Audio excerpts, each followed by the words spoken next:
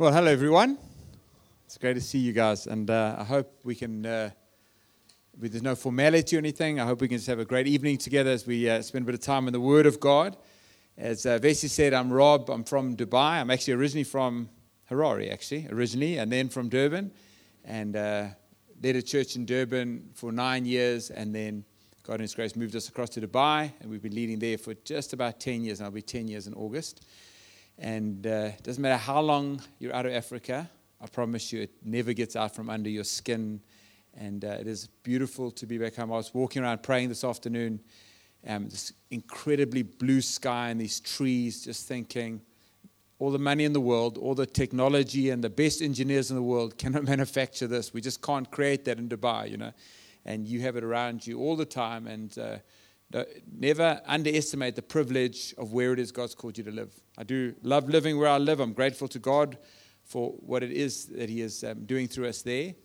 But there's a privilege wherever it is that He places us. Amen. And I'm also grateful to God for the fact that He doesn't ever let us rest upon our laurels. That He's continually testing us and moving us forward for the glory of His name. I was chatting with Chris a little bit early on. He was talking about where in Isaiah the angels declare, the living creatures, holy, holy, holy is the Lord God Almighty. And we just need to be reminded that we do serve a holy God, that everything that we saw on that screen was created by Him and us as well. And, this week I was praying for another couple that we work with here. Some of you may know them, Dumi and Salome. And as I was praying for them, I was just praying about the gospel.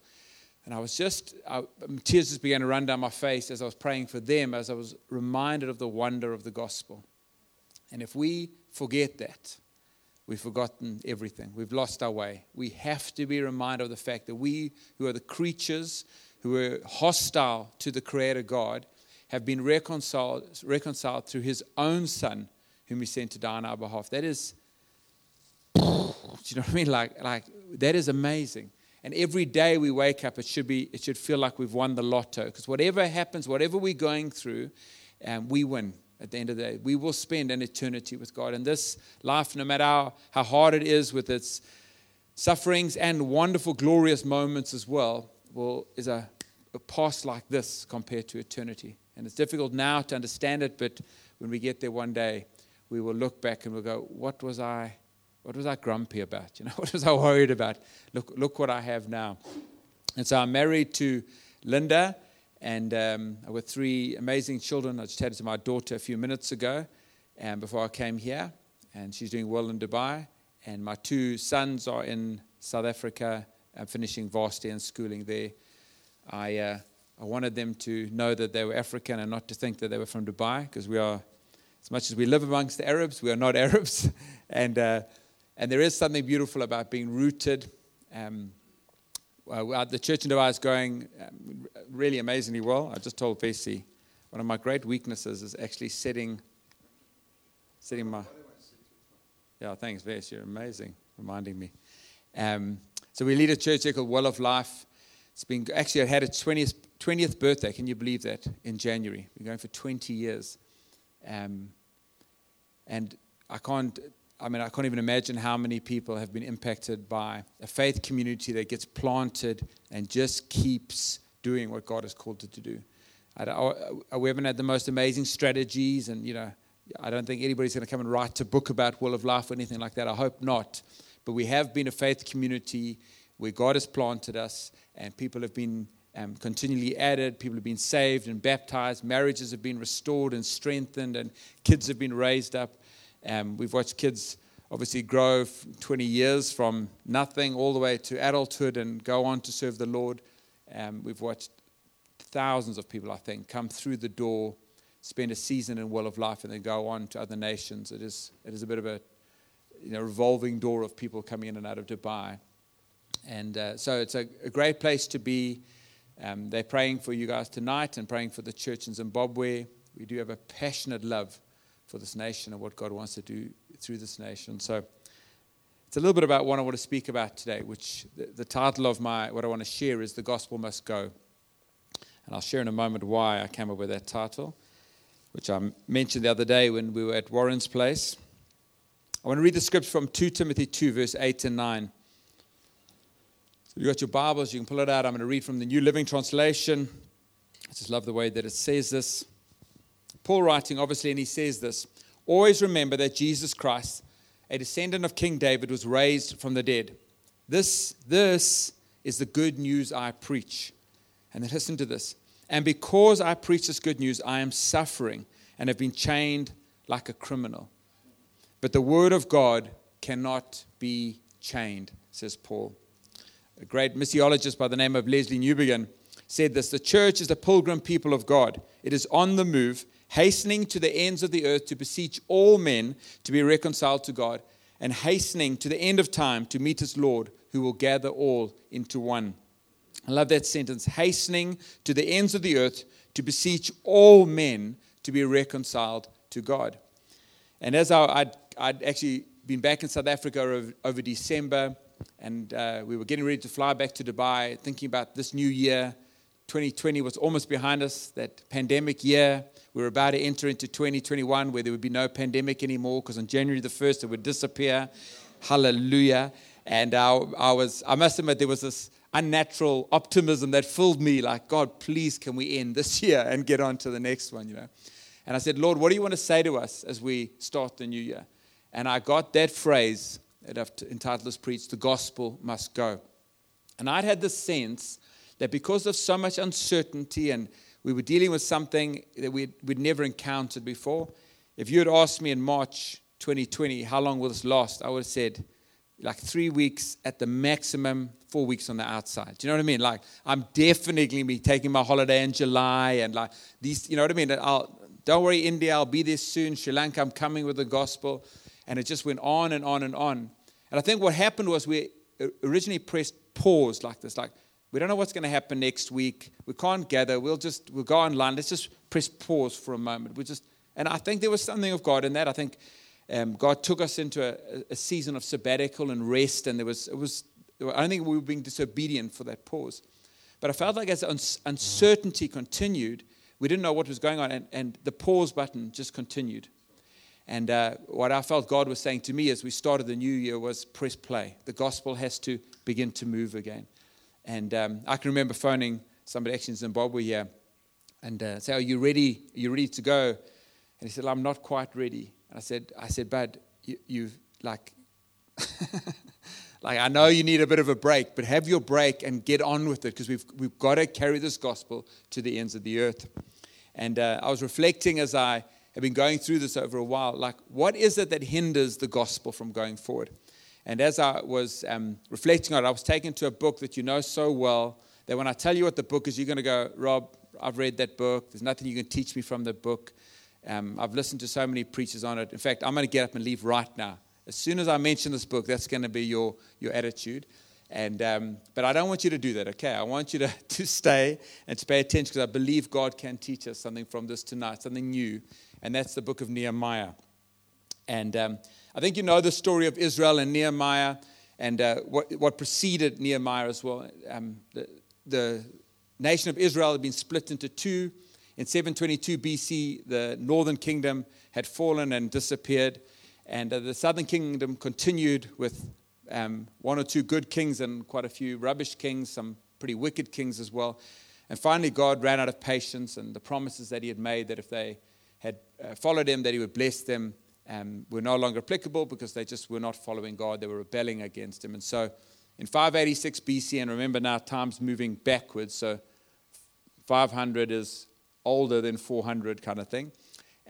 Nebuchadnezzar, the ruler of Babylon, came through and swept through the southern kingdom, destroying Jerusalem, ripping the walls down, burning the gates, destroying the temple completely, removing all the contents of the temple, and bringing it right back to ripping out even the foundations of the temple. And as was a policy of the Babylonians, they took the best of that city, and they exiled them, and they were sent to, most of them, to Babylon, the very best to Babylon. And there's a whole lot of stories about the exiles as well. But then in accordance with God's promise, in 538 BC, so nearly 50 years later, God had preordained that Cyrus, who was then the Persian king, who the year before had overthrown the Babylonian empire, that he would then send the exiles back to rebuild the temple. Now remember, there's a redemptive story being written here that comes to Christ. There needs to be a Jerusalem. There needs to be a temple when Jesus comes. There is no Jerusalem. There is no temple. And so part of God's redemptive story that leads to Christ and everything that will come from him is that this moment needs to take place, that they need to come back. They need to rebuild the temple and rebuild the city. And so they come back. They offer sacrifices on the altar even before the temple's rebuilt. They lay the foundations in about 536 BC. So now the foundations are down. I was talking to Chris again about building something and getting one level done. They've got the foundations down, and now it should just be, let's progress on and let's build a temple. Except that opposition then comes against them. And so instead of the temple being built in a few years, what happens is it takes 20 years before the temple is completed. And I was reading through Ezra this morning, actually, and it's interesting that the guys that are opposing the building of the temple kept saying this to the king of Persia, that if they get the walls up, then you won't have control of them anymore. If they get the walls up, even the enemy understood the importance not just of the temple, but of the walls that surround the city as well. The temple gets completed in 516 BC, and now you're thinking, what's the next thing we got to do? Build the walls, obviously. Let's get the walls up. Even the enemy knows the walls need to go up. And 516 BC, and you think it takes another 5 years before the walls go up, another 10 years maybe, another 20 years, maybe another 40 years before the walls go up. 50, 60 years later, the walls still haven't gone up. And what's so remarkable about this is that when Nehemiah finally does come to build the walls, it doesn't take him 15 years to get the walls up. It takes him 52 days to put the walls up. And it's like this thing, like there was a mandate that God had given a generation that they just didn't fulfill. Something that could have easily been done by them. And it should have been done in 516 BC. It took until 445 BC until Nehemiah came back and the walls went up. And there's a sense to which we are given a mandate that God calls us to fulfill. We need to serve our generation. And this idea of comparing the rebuilding of ruins to the proclamation of the gospel, we actually see in Isaiah 61. It's the scripture that Jesus read when he first started his ministry. I don't know if you remember that part in scripture where he kind of gets up in the synagogue, reads the scripture, and then puts it down, and that was the start of his ministry. And it says this: "The Spirit of the Lord is upon me, because the Lord has anointed me to bring good news to the poor. He has sent me to bind up the brokenhearted, to proclaim liberty to the captives, that they may be called oaks of righteousness, the planting of the Lord, that he may be glorified." And then listen to this: "They shall build up the ancient ruins. They shall raise up the former devastations. They shall repair the ruined cities, the devastations of many generations." You see, when we carry the gospel into our workplace, to our neighbor, to our friends, and even to our enemies, we are repairing places long devastated. God has created us to be in relationship with him. And everything that works against that is a tearing down of what it actually means to be human and what it means to live, to actually be alive. And so I believe we can learn some really important lessons by looking at what hindered a whole generation from doing what it is that God had called them to do.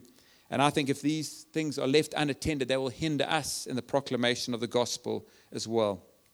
I've got 5 points. 4 of them I'm going to go through in about a minute, and the 5th one I'm going to spend quite a long time on. Number 1 is a lack of prayer. I remember one of the guys that that used to lead us, a guy by the name of Dudley Daniel, used to speak about building sandcastles. I don't know if any of you have been to the beach, and so or maybe even I suppose you'd have to be by the beach. So you build castles out of sand on the beach like this. And the problem is the very first wave that comes in just wipes it out completely as if it didn't exist. Like there's not even a piece of the castle left. It's just like as if nothing had ever happened. And if we build anything without prayer, it's like we're building sandcastles. It may look impressive even in our lifetime. It may look like we've done something. People might at our funeral go, "Wow, that Rob, he did such amazing things, this, and the next thing." But if they were built without prayer, then they count for nothing.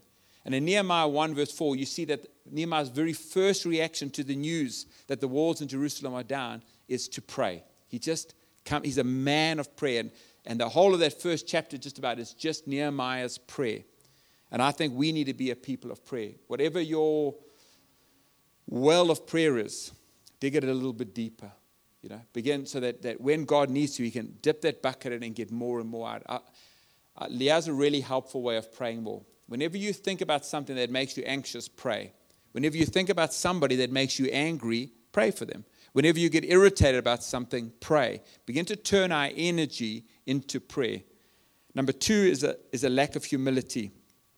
In verse 4 of chapter 1, Nehemiah hears the news that the walls are down, and he begins to repent on behalf of his fathers, but also he himself repents on their rebellion before God. And I think this is such an amazing stance this guy takes. He's not there to protect his reputation or make sure that people are impressed by him.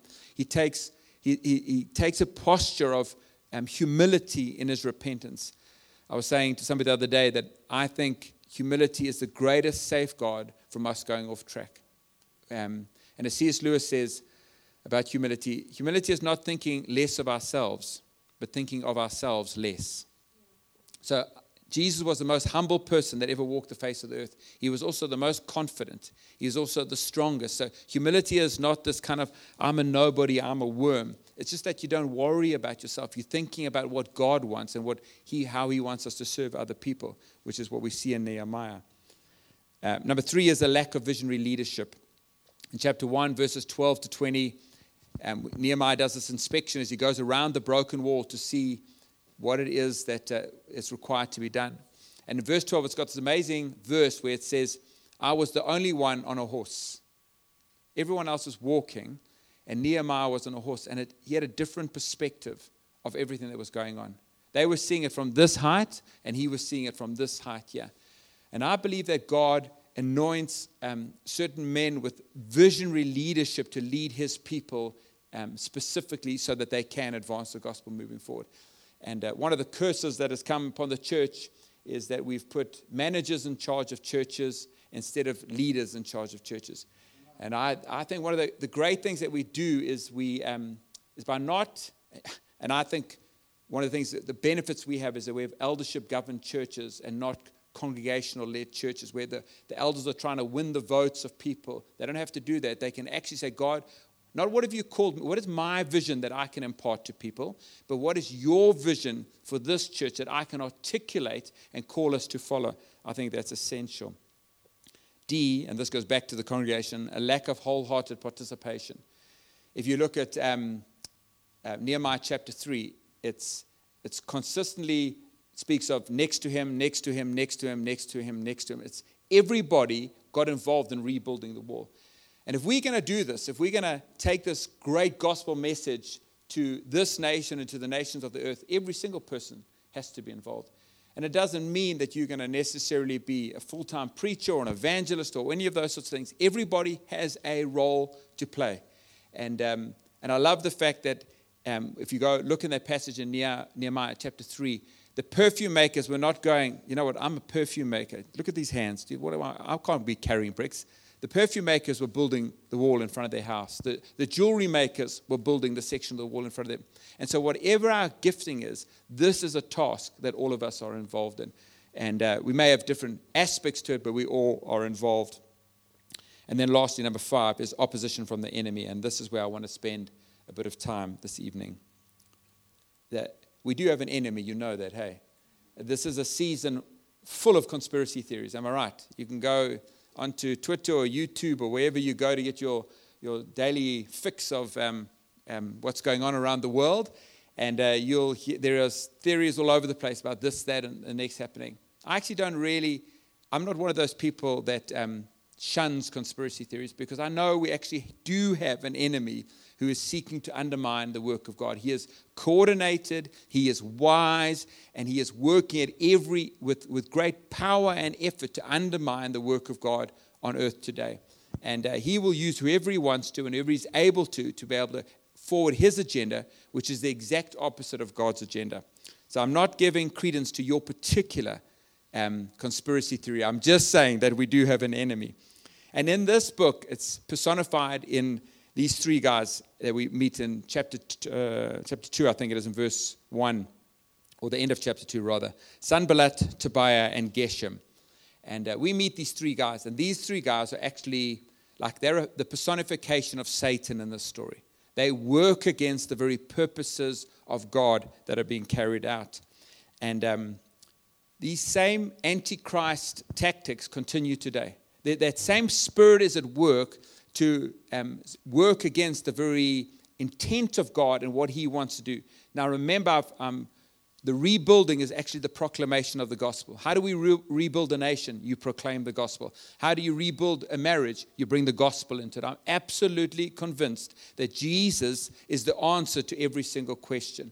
And so no matter, I've sat down with people. I remember a guy coming to me the one time. He said, I'm leaving my wife. This was in Dubai. Met him in a coffee shop. He said, I'm leaving my wife. You know, my first question to him was, what about Jesus? I'm not going to argue with you about anything, but what about Jesus? How can you do this if you love Jesus? And his answer was he doesn't love Jesus anymore. And there was no other woman, he said, but there was. And but the truth of the matter is that the relationship with Jesus is what puts everything else into order. Nehemiah 4 verse 1 says this. Now when Sanballat, remember, we're talking the devil here, heard that they were building the wall, he was angry and greatly enraged, and he jeered at the Jews. When the enemy hears that we want to preach the gospel, when you come before God and you say, you know what, God, I'm sick and tired of messing around. I want to get serious with you. And I want you to use me. I want to be like Isaiah when he said, here I am, Lord, use me. When you do that, the enemy is going to get angry and he's going to work against you. When the church sets its stall out to actually be a carrier of the gospel to a nation, to proclaim it, to live it, to demonstrate it, the enemy gets angry and comes against us.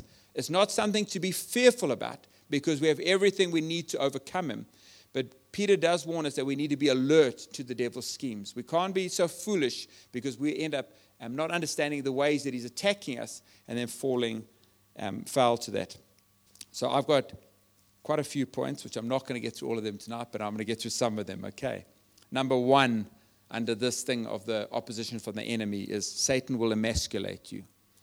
In chapter 4 and verse 2, there's a little cluster of these tactics of the enemy. And in verse 2 it says this, what are these feeble Jews doing? God comes to you and he says to you, O mighty man or mighty woman of God. But the devil comes to you and he says, you're just a worm. He points out how weak we are. He was at work in Moses when God met him at the burning bush. And God said to Moses, this is the assignment that I've given you. And Moses says to him, Father, who am I? I'm a nobody. Please send Vesey, Lord. Don't send me. And that's what he wants us to do. The enemy wants us to believe that we're nothing.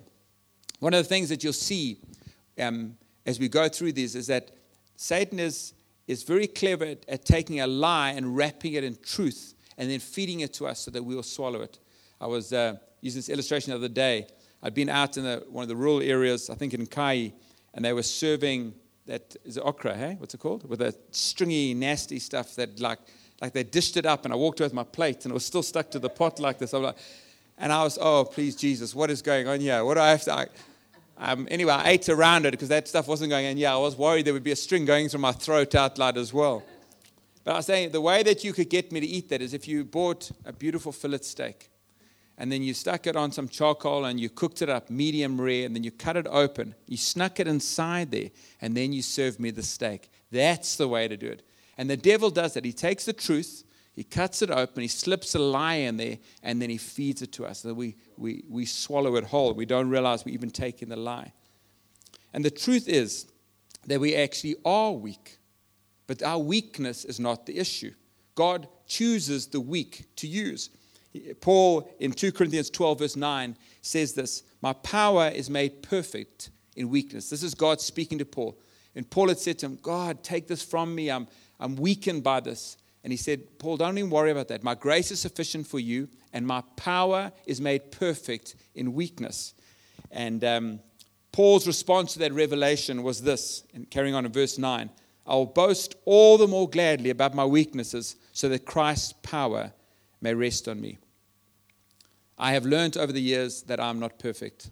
And my wife knew all along, but I've learned along the way. And I kind of had this idea in my head that I would somehow become perfect as I moved along, So maybe just before I became an elder, I would be hit almost near nirvana perfection of as I could be. And then I got to be an elder, and clearly that wasn't the case. The evidence proved to the contrary. And then I thought, well, maybe one day when I'm a lead elder, and that wasn't the barrier, the mark either. And no matter how I've journeyed with God, I've never come to the place where I'm perfect. And one of the areas where I'm, at times I can be most imperfect is actually in being a husband to my wife. And I remember R.T. Kendall preaching once on the thorn in the flesh from the same passage that I was referring to a moment ago. And I remember him speaking about the fact that sometimes he spoke about different things that could be thorns in the flesh. I think I've got a fairly good idea what Paul's thorn in the flesh was.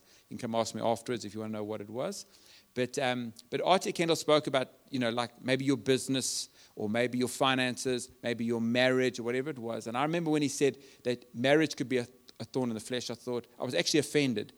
I thought, R.T., how am I supposed to sit down with a couple who are going through a tough time and say to them, listen, bro, your marriage is just a thorn in the flesh. You're just going to have to, God's power is made perfect in your weakness, And then as I spent a bit of time reflecting on it later, I came to realize that R.T. Kendall was right. There are some things I can do in the natural. I think I'm a pretty good dad. I understand the grace of God is on everybody to some extent. So that grace on everybody. But I think I would be a good dad. Actually, I don't know if I would be. But I would be a good businessman, I think, even without God. Let me use that one. So I think I probably would have been a shoddy dad without God's grace. But I think I would be a good businessman. But equally, you can see guys that are Muslims or atheists that are amazing dads or amazing mothers, and we can actually learn something from them through.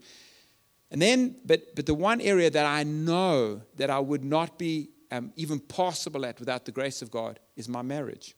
And all that means is that I always have to admit, God, I need you in my marriage. It doesn't mean I don't have a great marriage. It just means I cannot have a great marriage without the grace of God. It just means the moment I think I can do this on my own, I'm in trouble. But if I continue to acknowledge, God, I need you in this marriage. I need you today. Help me to be a better husband today. Help me to learn what it means to be patient or what it means to be sacrificial and loving in the way that you love your own bride. Then I receive the grace of God and I can have this amazing marriage with God. But if I think I can do it on my own, I'm completely done for. And the enemy comes to you and he says to you, you're weak. And now we don't have to argue with him anymore. We just go, absolutely. Paul says, I'll boast in my weakness. And we can say, I am weak. I'm not good enough. Who's worthy of this task of proclaiming this gospel? But I'm ready to be used by God because his grace is made manifest in us as we do this. And as I said, even the perfume maker gets to build the wall. And you may not be the most articulate person or the boldest person or whatever it is, but there is a role for you to play in the kingdom of God to see that gospel going forward. I actually believe that every single one of us should be sharing the gospel and seeing somebody come to salvation every single year. And it's like once you do it, once you step out and you just ask God for the opportunity and it comes up and you, with all of your inadequacy, you step into that role and God uses you to share the gospel and even lead somebody into salvation. You realize, man, this is what I want to do for the rest of my life. So I want to encourage you to just agree with the devil and step out in the grace of God. Number 2, Satan will tell you you are alone. Verse 2 again. He says, will they restore it for themselves? When the devil finds a tactic that works, he sticks to it. He's not very creative, but he's not stupid. When he finds a route that works, he does it. He follows it again and again. And he's used this throughout Scripture, trying to isolate people, trying to get people to think that they're the only one. I'm the only one that feels this way. I'm the only one that suffered this way. I'm the only one that has this passion for God or whatever it is. And Elijah thought he was alone. Remember after he had been in that battle against the prophets of Baal, and then he ends up under that tree and he says to God, I'm the only one, Lord. I'm all by myself. I'm so lonely. And God says to him, Elijah, you're not alone. There's not 7 others that I've kept. There's not 700 others that I've kept. There's 7,000 that haven't bowed their knee to Baal or kissed the idol. And we have to be reminded of the fact that we're not alone. You're not alone here in Zimbabwe. You're not alone as King's City Church. You're not alone as even in the city here, and even in this nation here, just in the front row, there's 3 churches that are represented here. Well of Life is with you in this journey as well. There are others in the city that are not even connected with us, that are part of the same work that we are doing. There's a kingdom that's advancing. I was telling Warren yesterday, we had a meal at his place, but I was out on Doomie's farm, and I was walking, and as I'm walking, I hear this like noise like this, and I'm thinking, what is my shoes here? What's happening? And I looked down at those cutting termites. There was some leftover maize, and they were just cutting it up like this. I could hear them working. And from far, you can't quite see them, but as you go down, you just see there's hundreds of these termites at work, and this almost impossible task is being done because there's so many of them. If we were to sweep out of the earth and then come back down and look, you would see that there are Christians at work all over the face of the earth. In every single country, in every single situation, in every city, in every village, in every town, in every high point, in every low point, God has sent his people, and they are working. All over the city, people are working. And that's the promise that Jesus gave us in Matthew 28, verse 20, is that he says to us, and remember this, that I'll be with you even till the end of the age. You are not alone, and we are not alone. We've got a great work to do, but we've got others that are doing it with us. Number 3, Satan will impose illegitimate expectations. In verse 2 again, I told you there was a cluster there. He says this, will they finish up in a day? Isn't that just like the devil? I mean, it's been 60 years. No one's finished, even started the wall in 60 years. And then he comes to you and says, will they be finished in a day? It's like you come to, I can remember leading a lady into salvation. She was literally on her deathbed. She was absolutely riddled with cancer. And a friend of mine took me to go see her. And so I got to share the gospel with her, an old lady. And I led her in a prayer of salvation at the bedside there. And as I kind of finished, she burped, which obviously was very painful for her, and she let out the swear word. I've just led her to Jesus, and the first word that comes out of her mouth is a swear word like this. And I said to her, it's fine, it just proves that sanctification is a process. And see, our journey with God is like that. There is a progression, and sometimes the devil comes to us and he says, like, are you not perfect yet? What? Who said it was going to happen in a day? It's this long journey. But as you keep faithfully taking one step like this, by the end of the year, this sounds ridiculous to say, but you know what I mean. You're more holy than you were at the beginning of the year. You're living out. You're more like Christ at the end of the year than you were at the beginning, at the end of 2 years and 4 years and 5 years. And there may be some areas that were hidden away that come to the surface that make you feel like you're going backwards, but you're not. God's just going deeper in his work in your life. The reason why the devil's able to use this tactic is because the work that God has given us to do is so overpowering. Nearly 8 billion people on this planet. And there's billions that need to hear the gospel. And there are billions that are actively opposed to the gospel as well. And when we think about that task, it can sometimes seem overwhelming. Maybe it seems overwhelming to you to even reach your neighbor. Do you know what I mean? Like you've said to him before, like, hey, Mr. whatever, Jones, what about coming to church next week? And he goes, oh, I hate church. You Christians are so stupid. You're like this, I never want to ask anybody again. And but the question that we need to ask is not how big this work is, but what is my assignment? My watch is going off. What are you trying to do, watch? Telling my time's up, but I don't believe it. What is my assignment? 2 Corinthians 10, verse 13. Paul says this. Listen to this, hey? But I will boast only with regard to the area of influence God assigned to us. Not all of the work, but what has God called King City to do? What has God called you to do? There's this incredible picture of Nehemiah as he builds this wall. So they've got this wall all around the city. It goes to Fish Gate, that gate, East Gate, whatever, and it's got all the way around like this. It's got to be built. This massive wall, and it's such a big project that it's made everybody that's thought about it before not even want to start it. And Nehemiah says, you know what I'm going to do? Warren, can you build the wall in front of your house? And Andre, can you build the wall in front of your house? And every one of us, he goes and he just says, can you build the wall in front of your house? And they look at that section, they go, yeah, I mean, that's manageable. I can do that. I mean, when I think of the whole wall, I wouldn't know where to stop, but I can do that section in front of my house. And that's what God calls us to do. We get to share this task with others. This army of cutting termites sounds so destructive. Maybe there's some other, there's something else we can be. But there's this army of these these soldiers of God at work all over the face of the earth. You're a part of that. So you don't have to do all of it. What's the wall that is in front of your house? And King City, what is the wall that is in front of your house? Just do that part of it. I don't have to save Dubai. I don't have to save the Middle East. That's ridiculous. It's like so much. How could I possibly do that? I want to be faithful to what God has commanded me to do. I get up each day, to use a cricket analogy, and I play the ball that's bowled at me. That's all I've got to do. So the arrow comes, I'm going to go, okay, that I can hit that one. I give it a good tonk like this. And the next day, there's another ball. I play that one. I don't have to go out running off the balls over there and running off the balls over there and playing the balls that are bowled to Andre. I've just got to deal with what it is that I've got to face. 15 times in Nehemiah chapter 3, it says next to him. And 44 different people or group are mentioned in that chapter. That's what it took to build the wall. That's what it takes to build and to advance the gospel, is for us to do our work and trust that the guy next to us is doing his work. Even if they're doing it in a way that we would never do it. Like, there's some churches in our city that I think I would never build church that way. No, I would rather not be in ministry. I mean it. I mean, I'm not being, they're not even, it's not even heresy. It's just, I could never build church that way. That's just because of who God has called me to be. But he's not accountable to me. He doesn't answer to me for building the church. He answers to God. And so I celebrate them and I pray for them and I trust that God blesses them. That's between him and God. He's got to take care of the wall in front of him. I don't have to worry about what other people are doing. I get to focus on what God has called me and us to do. And at the end of the day, in Nehemiah 6 verse 16, this is what they said. The work has been accomplished with the help of our God. This whole thing goes up in 52 days because God actually was the one that was doing the work.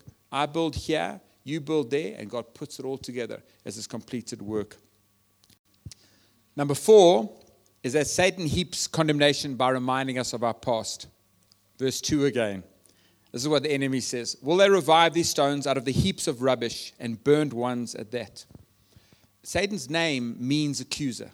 And it tells us something. He lives to accuse. He wants to come continually and remind us of the things that we've done wrong.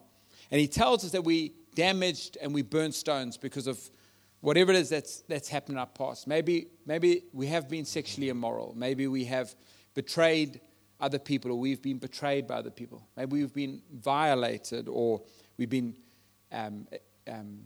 addicted to substances, or whatever it is, that there's something in our past, or even that's happening in our lives right now, that makes us feel like we damaged goods.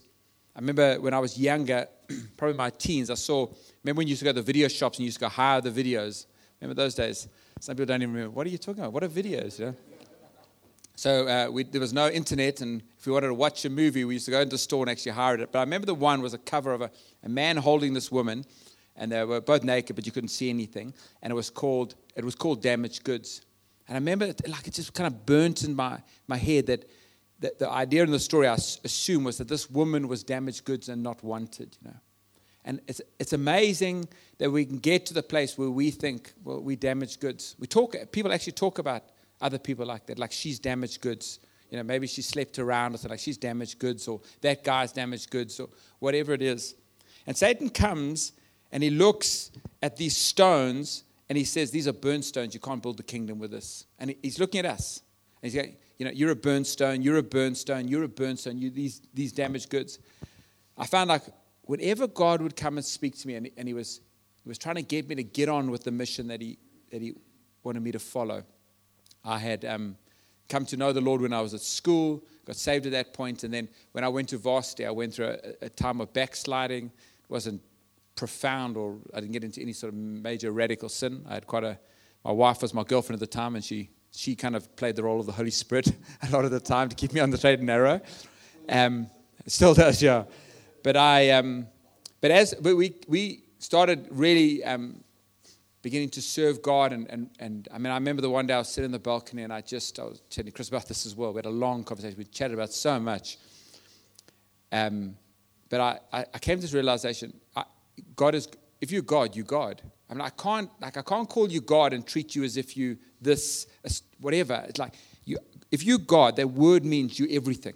You have complete control. I can't have you in a box. But even though I came to that revelation, every time God would say, Rob, I want you to step up and do this. He would call me into something. The devil would come knocking on the door, and he would knock like this, and I'd open the door and say, hey, Rob, I know God was just here speaking about this. I just want to remind you of that. Remember you did that. Remember you thought this, and remember that attitude that you had. And I would have to agree with the devil because he was right. He wasn't lying. He was actually saying the things that were true. And I'd go, actually, you're right, devil. Okay, I'm not going to do it. And this happened again and again. I mean, he obviously didn't literally come knock on my door. It's kind of going on in my head space. And I felt like the Lord said to me one day, why do you keep agreeing with the devil? Why don't you ever agree with me? See, God doesn't mind using burnstones. It's not an excuse for sin. And the agreement I came to with God was this: God, the reason why I say no is I don't want my character flaws to ever hurt people. If I step into something you've called me to, and then other people get hurt because of my weaknesses of character. So I will say yes, because you know that you've done the work by your Holy Spirit inside of me, that whatever my past, whatever my mistakes were, they're not going to be mistakes that will hinder me going forward. And so God takes these burned stones and he uses them to build a kingdom. One of the high priest at the time, just preceding Nehemiah, was a man by the name of Joshua.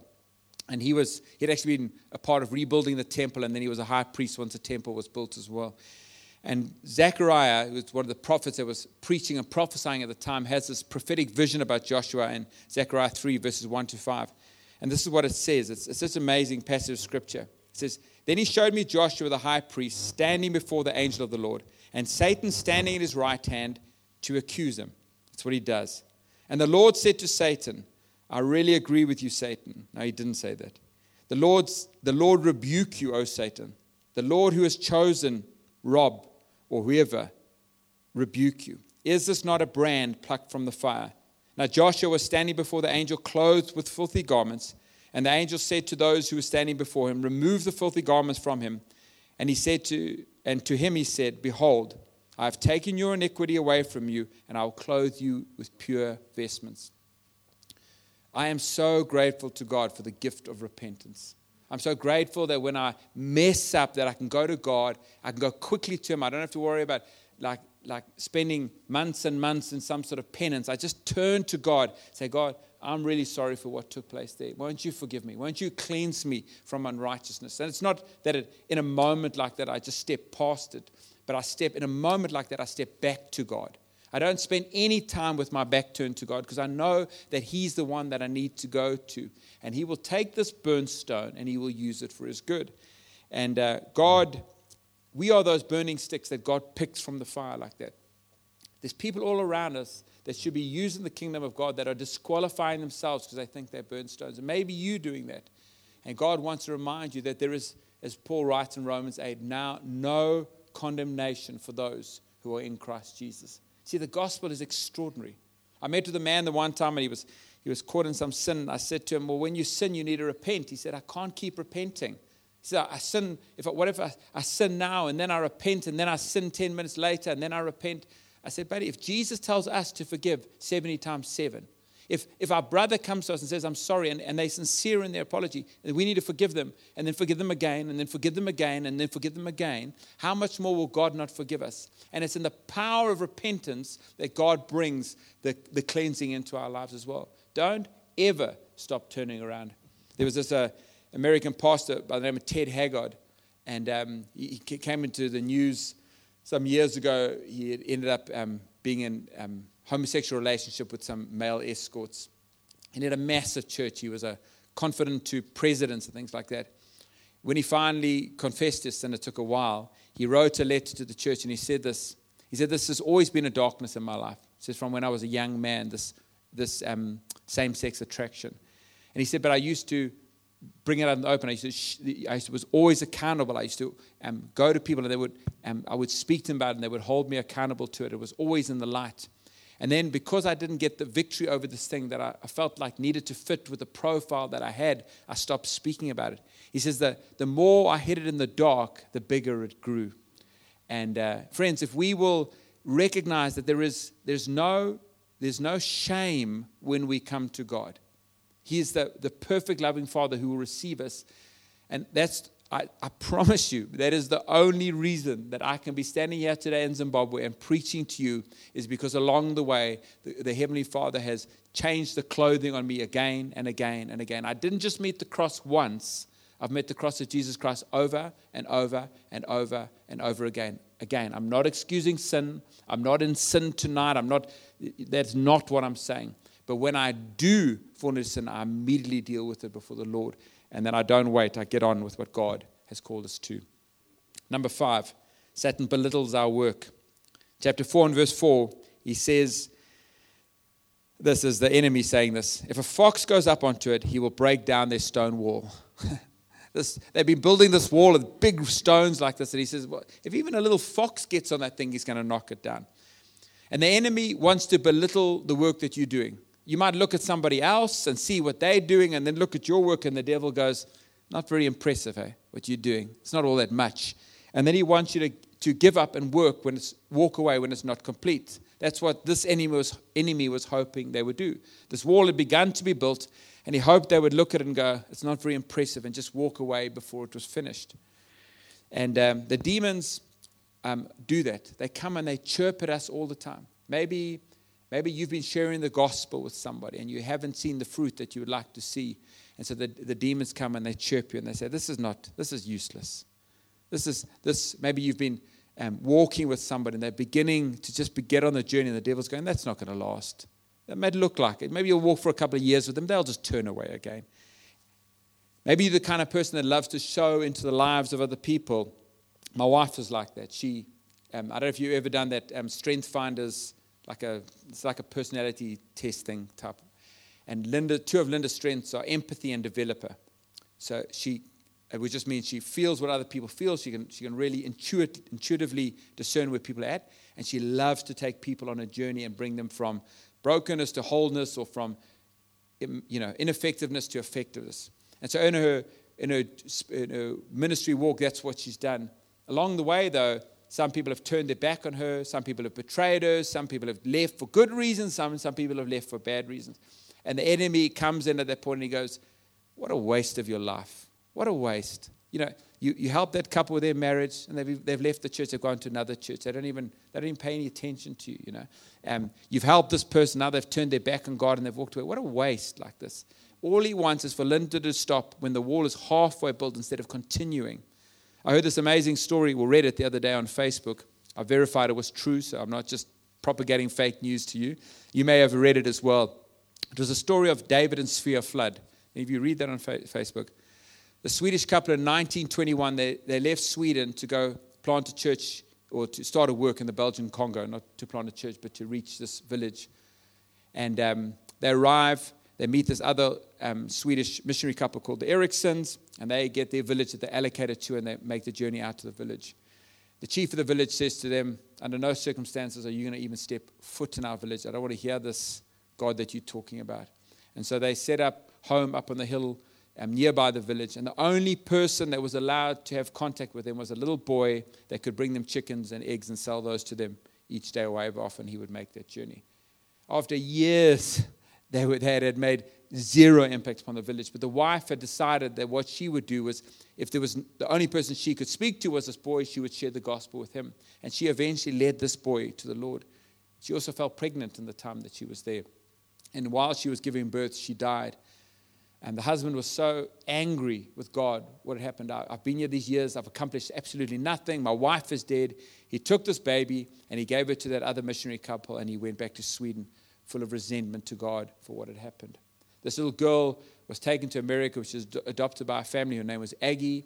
And some years later, she weirdly gets a Swedish missionary magazine come to her home. She'd been studying, she was at seminary. And she opens this up, and she sees a picture there with a gravestone with the mother's name, Svea Flood, on this gravestone. She can't read it, so she gets someone to interpret it for her, translate it. And she finds out that this little boy had led the whole village to the Lord. He had led his school friends to the Lord, and even that chief had come to know Jesus Christ as his Lord and Savior. And so she sets out to find her father, her birth father, travels back to Sweden, sees him.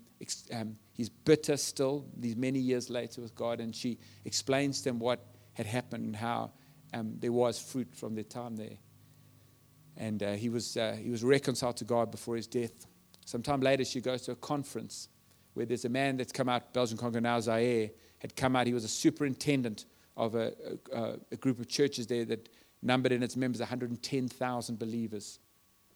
The man that spoke, the superintendent, was that little boy that her mother had led to the Lord. You see, we don't know. We simply don't know what happens when we take that little bit, that section of the wall that's in front of our house that seems so silly and innocuous. We don't get to measure it. We just get to be faithful with it. That's all. And so many people are sitting doing absolutely nothing because they think they can't accomplish anything when the thing that you do is something. Don't let the devil be the one that gets to measure your work. He will tell you again and again that if a fox gets on that thing, it's going to fall down. But it won't. I've got two more I've got more, but I've got two that I'll go through. Sorry, I'm organizing the whole altar here. Number 6. Satan threatens to kill those that you love and to kill you. You see, when he can't work around the corners and he can't intimidate you by kind of misleading you, he will actually come at you and threaten to take you out. And some of you have felt that threat over your life. In verse 11 of chapter 4, it says, they will not know or see it till we come among them and kill them and stop the work. I had a lunch the other day with this German couple in Dubai. They were old. I don't know, like they're 70 or something like that. Even for me, that feels like it's old. And although that target moves all the time, the older I get, the further away old gets, you know. So when they were young, a young newly married couple, they'd actually come together with this goal of wanting to carry the gospel into India. They'd gone to Sri Lanka, so this was ages ago, many, many years ago, to be trained. And after being trained there, their plan was to go to India and carry the gospel into India. They'd ended up being sent to Kashmir, which is in the north of India. It was a real conflict point between the kind of Pakistani Muslims and the Indian Hindu forces. They ended up there, and God led them to build this amazing work. They set up this factory that built blocks, and they began to sell these blocks, but it gave them an access into the community. They built this home for many of the Muslim refugee women that had lost their husbands or been abused to be able to come into this home and be cared for and loved. And then and things were going amazingly well, and then one day it just went crazy. It was like they were being shot at. They would go to roadblocks, and guns would come out. They'd start shooting. They'd be driving with bullets, smashing the windscreens, bullet holes all in the cars. The guys just came. He said it was like a swarm of ants just coming over. They burnt this factory that they built. They accused him of sleeping with all of the women that they were looking after in this home like this. They burnt down the home. This incredible work was just destroyed in a moment like this. And they were literally, their lives were in danger. And some of the people said, it's just too hard, we can't stay here. And they left and they went back to the countries where they would come from. And he heard Jesus say this to him, do not fear him who can only destroy the body. And they stayed. In the midst of it, they stuck it out. And I'm not saying that you need to throw yourself into life-threatening situations, though actually I think we should. We had a couple on eldership with us. I'll come back to the story in a second. But we had a couple on eldership with us. And the wife ended up in ICU before she had COVID so bad. And at one point it was touch and go as to whether she would make it. You know how she got COVID? There's a young lady in our church who they have loved and cared for, who has been so terribly abused in her life. She came into our church. Her husband left her in the time that she was in our church. She is so broken. They have loved her and cared for this girl. She can't go to a doctor without one of this couple going with her and caring for her. They have, like, above and beyond. Honestly, I don't think I could do this. They have loved her, and she's not lovable. Do you know what I mean? It's like you might think like you pick up a cute little baby. Well, that's lovable. This is broken. This is damaged goods. And God says, I want you to use her to build the kingdom of God. And so this girl gets COVID. And you know what this elder's wife does? She moves into a home, into an apartment with her to look after her while she has COVID. And then she catches COVID. And that's the place a Christian should be. They should be amongst those that are sick and dying, because we know where we go. Do you know what I mean? We know what happens to us. And so we can't be so careful of our lives. I think one of the things that this COVID crisis has brought out is that we've elevated safety to a place that God never intended to be. You know, we're not supposed to live safe lives. Our lives should be engaged with the dangerous all the time. And but at the same time, we recognize that the enemy who wants to kill us, we should be fighting back against him. And this German couple said to me, you know what we realized? We had no idea about spiritual warfare. He said we were so naive. We went in where we thought, well, just do all of this, and it doesn't matter what's taking place in the spiritual realm. And what had happened was that they were not protected in the spiritual realm, and so it manifested in the physical realm. And he learned about spiritual warfare, and so he now has an army of people. He said, I can pick up my phone, and within an hour, I can have several hundred people praying into a situation. And he said, not promising to pray, praying into the situation. That's going to change the dynamic. He was invited recently. He went and built one of those factories in Afghanistan, and ISIS approached him and said to him that there's one town that they hold that they're like it's a stronghold for ISIS. And they sent representatives, and they said, why haven't you built a factory in this town? So he went to build a factory there, and it's a channel for the gospel in that town. Isn't that amazing? And now that's where they live, right in the middle of ISIS. This elderly German couple just ready, like if I need help, I'm just going to press this button. You have no idea how much power I have in my hands here because of spiritual warfare. Nehemiah 4:23, he says, so neither I nor my brothers nor my servants nor the men of the guard who followed me, none of us took off our clothes.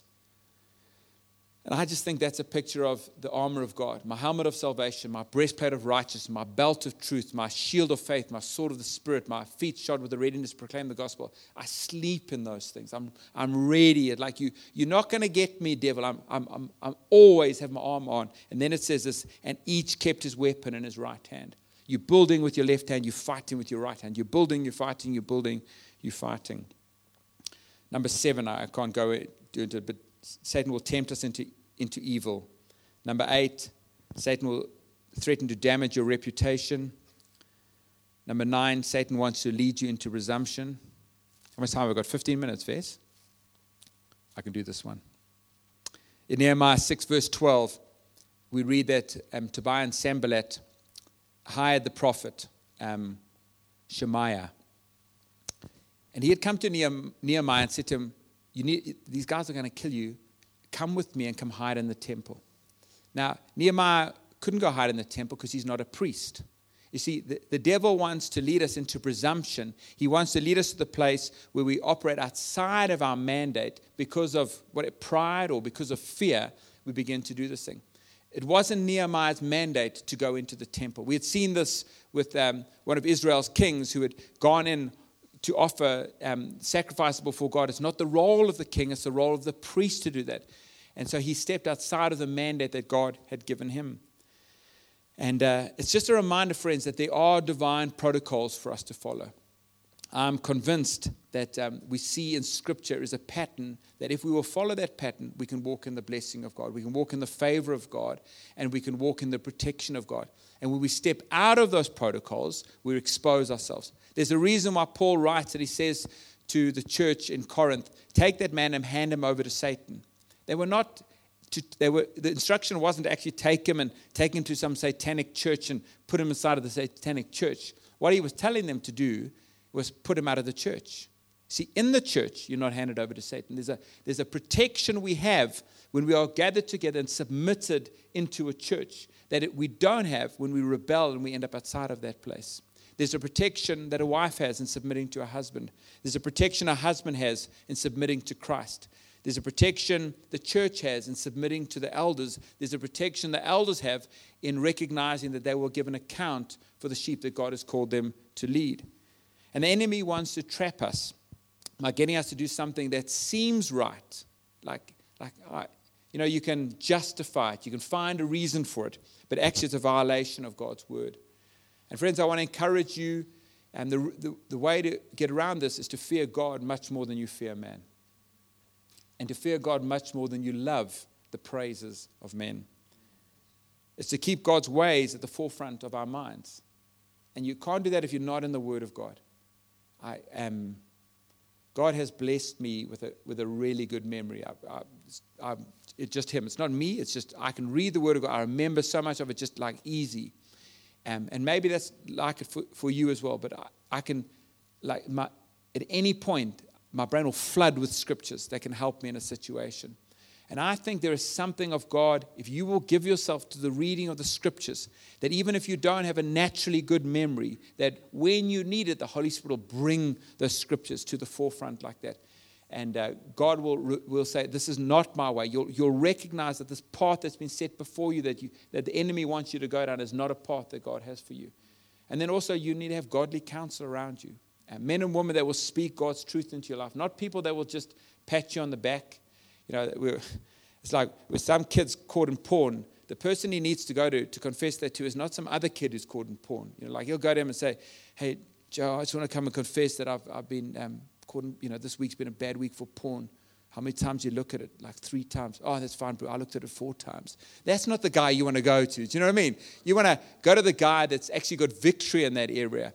And in every one of us should be able to go to somebody that we can speak to, that will speak the truth to us in love. That will not just pat us on the back or make us feel good about ourselves, but will actually speak the truth to us. Beware that Satan doesn't lead us into presumption. And lastly, Satan seeks to bring us down to his level. In Nehemiah 6 verse 2, there's this great passage where the enemy now, I can just see this. These guys are so frustrated. Like everything they've tried with Nehemiah hasn't worked, So they decide, they send this message to Nehemiah and they say to him, why don't you come down to the plain of, I think it's Onan, and come, let's negotiate. And the wonderful thing is that Nehemiah is such a discerning leader, and he recognizes the fact that whenever you negotiate with the enemy, it's an ambush. So whenever you negotiate with the enemy, it's an ambush. Compromising with the devil or making truces with him leads to our harm and stops the work of the gospel. And I believe we do this, and I will say this carefully, whenever the enemy can get us to focus on something other than the high calling of God. Life is full of so many wonderful things to do. And I'm not talking about being a full-time pastor, like you've got to be a full-time pastor. That's not the high calling of God. The high calling of God is for us to proclaim, to live, and to demonstrate the gospel. And you can do that in your office, and you can do that in your neighborhood, and you can do that amongst your friends, and you can do that with your family. That requires no office in the church to be able to do. That is the high calling of God. There's so many things that God has given us in this world to enjoy, and we must enjoy them. And we must give some of our attention to those things. But every one of those things exists secondary to this high calling that God has given us. So it's wonderful to come to Dubai to make money or to, gain some life experience or to get a different perspective of the world. But your number one calling is that you've got to live, proclaim, and demonstrate the gospel. It's great to have a hobby. I love riding my bicycle and racing, and it's great to have that, but it's secondary to this high calling of living, proclaiming, and demonstrating the gospel. And what happens is the enemy tries to bring us to this place where we focus on some other kingdom. It might be your business. It might be your children. It might be your future husband that you haven't yet met, or whatever it is that you want to focus on, instead of keeping that thing as number one. And what often happens is, because if you've been around for a while, this is a hard race to run. This is not easy. I tell you, Bessie, the other day, I was injured. I couldn't ride my bike, so I decided I'll just run. I need to do 2 hours of exercise. I'll just run for 2 hours. I had no idea that running was so different to riding a bicycle. And so I set out to run. On the first hour, I seemed okay. And then it just became hell. It was like grannies were overtaking me walking. I was just shuffling along, nearly dead like this. The run was just so long. If I'd stopped after an hour, I would have been like a champion, like Rocky or something. But as the hour went into the second hour, I was just so unbelievably broken. And our Christian walk can be like that. We're like, great, and then it just gets harder and harder. And we think, you know what? Time out, devil. Let's make an agreement. I'll leave you alone if you leave me alone. And devil says, absolutely fine. Of course, devil never would lie to us. Hey, would he? So he says, you concentrate on your career and I'll leave you alone. And you just watch how at the moment when you least expect it, he comes and he just smacks the feet out from underneath you. I thought we had a deal. He said, Jesus said he is the father of lies. You cannot trust him. And there is no neutral ground. And so we keep that kingdom goal that God has for us at the forefront all the time. That's the only way that we fight against him. And you think, well, if I pull that down a little bit, I might have a little bit less turmoil and chaos in my life. You might at first, but it's going to be just spiraling down. There's been some days in ministry where Linda has said to me, can't we just leave it? There's some days I've wanted to. I've lain in bed at night when I've been in Dubai after some particularly difficult weeks and said, okay, God, please let me go back into business. I'll sit at the back of the church and I'll be quiet. I won't be noisy. I won't argue with the pastor. I'll tithe 20%, Lord. Just let me go back into business. And God doesn't care too much for my little moans at night like that. He just reminds me, this is why I called you, because it's going to be hard. And every one of us are called. And Linda will say to me sometimes, like, can't we just do something else, And I'll say to her, baby, I'm too scared to do anything else. Not ministry. I'm too scared to do anything else but be obedient to God. I'm too scared to do anything else but follow him and where he leads me. It's the one place I know that no matter what else comes, no matter how hard it is, I've got the grace of God. If I do something else, if I focus my attention on this or this or this or this thing, then I have no idea what's coming. Paul says in Philippians 3 verse 14, I press on to reach the end of the race and receive the heavenly prize for which God through Christ Jesus is calling us. I press on to reach the end of the race and receive the heavenly prize for which God through Jesus Christ is calling us. Nehemiah gives one of the best responses. Like when somebody says something or does something to you and then a few hours later you get home and you think, I should have said this, This would have been the thing to say. This would have put them in their place. Well, Nehemiah got it like right away. They came to him and said, come down, let's negotiate. And he says to the messenger, take this message back to them. And this is the message I want you to speak over your own life. Nehemiah 6 verse 3. I am doing a great work and I cannot come down. Why should the work stop while I leave it and come down to you? Leslie Newbegin, who I quoted at the beginning, was this English missionary that went to India and preached the gospel there for a number of decades. And when he came back to England, he realized England needed missionaries as well, And so he's got this incredible passion for the gospel of God. And I love what he says. I want to finish with this quote. Because this thing that God has called us to is not this arduous, horrible thing. And I started off by reminding you of how beautiful and wonderful the gospel is.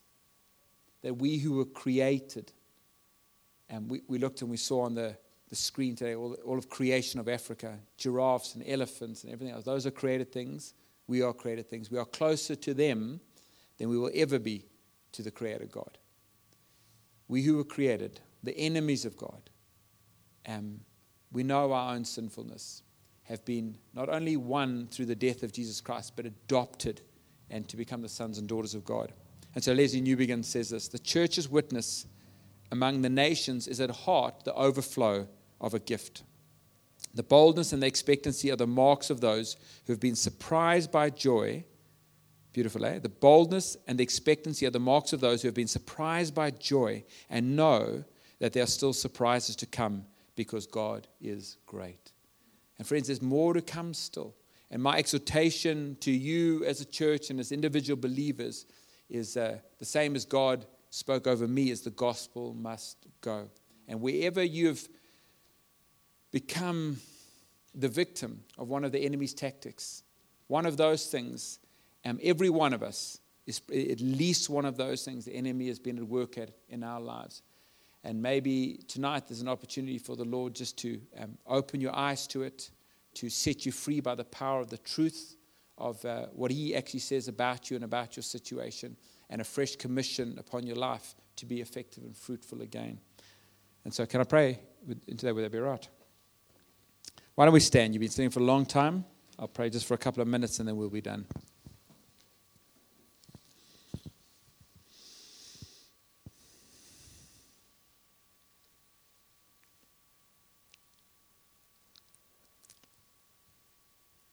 Lord, we're so grateful that Paul wrote those words in Scripture when he said, I will boast all the more in my weakness. We're so conscious of our own frailties It's kind of like, Lord, even the moments when we seem to be doing the best, it's like we're going to be tripped up by those silly things called pride and arrogance and those kind of things. And the moments, Lord God, when we ought to be just leaning in on you and trusting you, Lord God, we can slip into doubt and unbelief and begin to rely upon ourselves and so on, Lord God. And so I want to pray right now, Lord God, first of all, that you would just take any condemnation of any person that is in this room tonight. We are so incredibly grateful for the gospel. And we're so grateful for your Son, that you sent him to die in our place upon the cross. And we're so grateful that we don't just meet the cross once and then somehow have to be perfect, but that we meet the cross every single day in this journey that we're on, Lord God. And we find forgiveness and we find acceptance afresh every single time. We are your sons and your daughters. We never, ever have to worry about being rejected. And so I just pray this incredible spirit of acceptance upon every single one of your people here. But Lord, you've also given us this amazing mandate. The word of Paul, it's because of this gospel I'm suffering and in chains, but the word of God cannot be chained. And Lord, I thank you that the gospel is worth suffering for. The gospel, the proclamation of the gospel is worth being in chains for. But we're also so grateful that the word cannot be chained. And in this season of COVID and uncertainty and everything else that is going on around us, the world can be going backwards and forwards and not knowing what to do. But Lord, we know why we're here. We do be those that proclaim your gospel, those that live it in our marriages, in our families, in our workplace, in our finances, in our health, etc. And those that demonstrate it as we pray for the sick and as we open our hands to the poor, etc. As we step out, Lord God, as you've called us to do it. And I thank you that you've called every single man and woman that's here. Not one of us is off the hook. Not one of us is inadequate or unable to be used. Every one of us has got something that we're called to do to build that section of the wall in front of our house, Lord God. And if each person at King City does that, that enables King City to do what you've called them to do. And as each church does what you've called them to, that enables the kingdom to come in a city and in a nation, Lord God. And so I just pray in Jesus' mighty name that everyone would understand and receive a fresh commission tonight to take your gospel. And where, Lord God, we have been the victims of the enemy's tactics, I pray that you would open our eyes to it, Lord God. And instead of falling for his lies, being tempted by him into coming down to his level, taking our eyes off the gospel or stepping out in presumption or whatever it is, Lord God, that we would instead turn our attention to you and say, Lord, and won't you lead us out of this cul-de-sac that we've got into? Won't you lead us from this dead end back onto the highway again of pursuing you. And Lord, I know that as we do that we will know your kingdom more than ever. And your kingdom is righteousness, peace, and joy. And those things that have eluded us at times, your peace and your joy, more precious than anything else on the face of the earth, will become ours with increasing measure, Lord God. And I pray that tonight, I pray that joy begin to well up, Lord God, in our hearts and your peace would come. Let this be a new season, Lord God, over lives and over churches, Lord. Whatever is gone is gone. Whatever is done. That this is a new day and a fresh moment, Lord God, for us to pursue you. And even now as the devil would seek to lie, Satan, I shut your mouth in the name of Jesus Christ. I pray, Holy Spirit, that your voice would be loud in our hearts as you speak over us, your truth and your purpose and your plans for our lives. In Jesus' name I pray. Amen.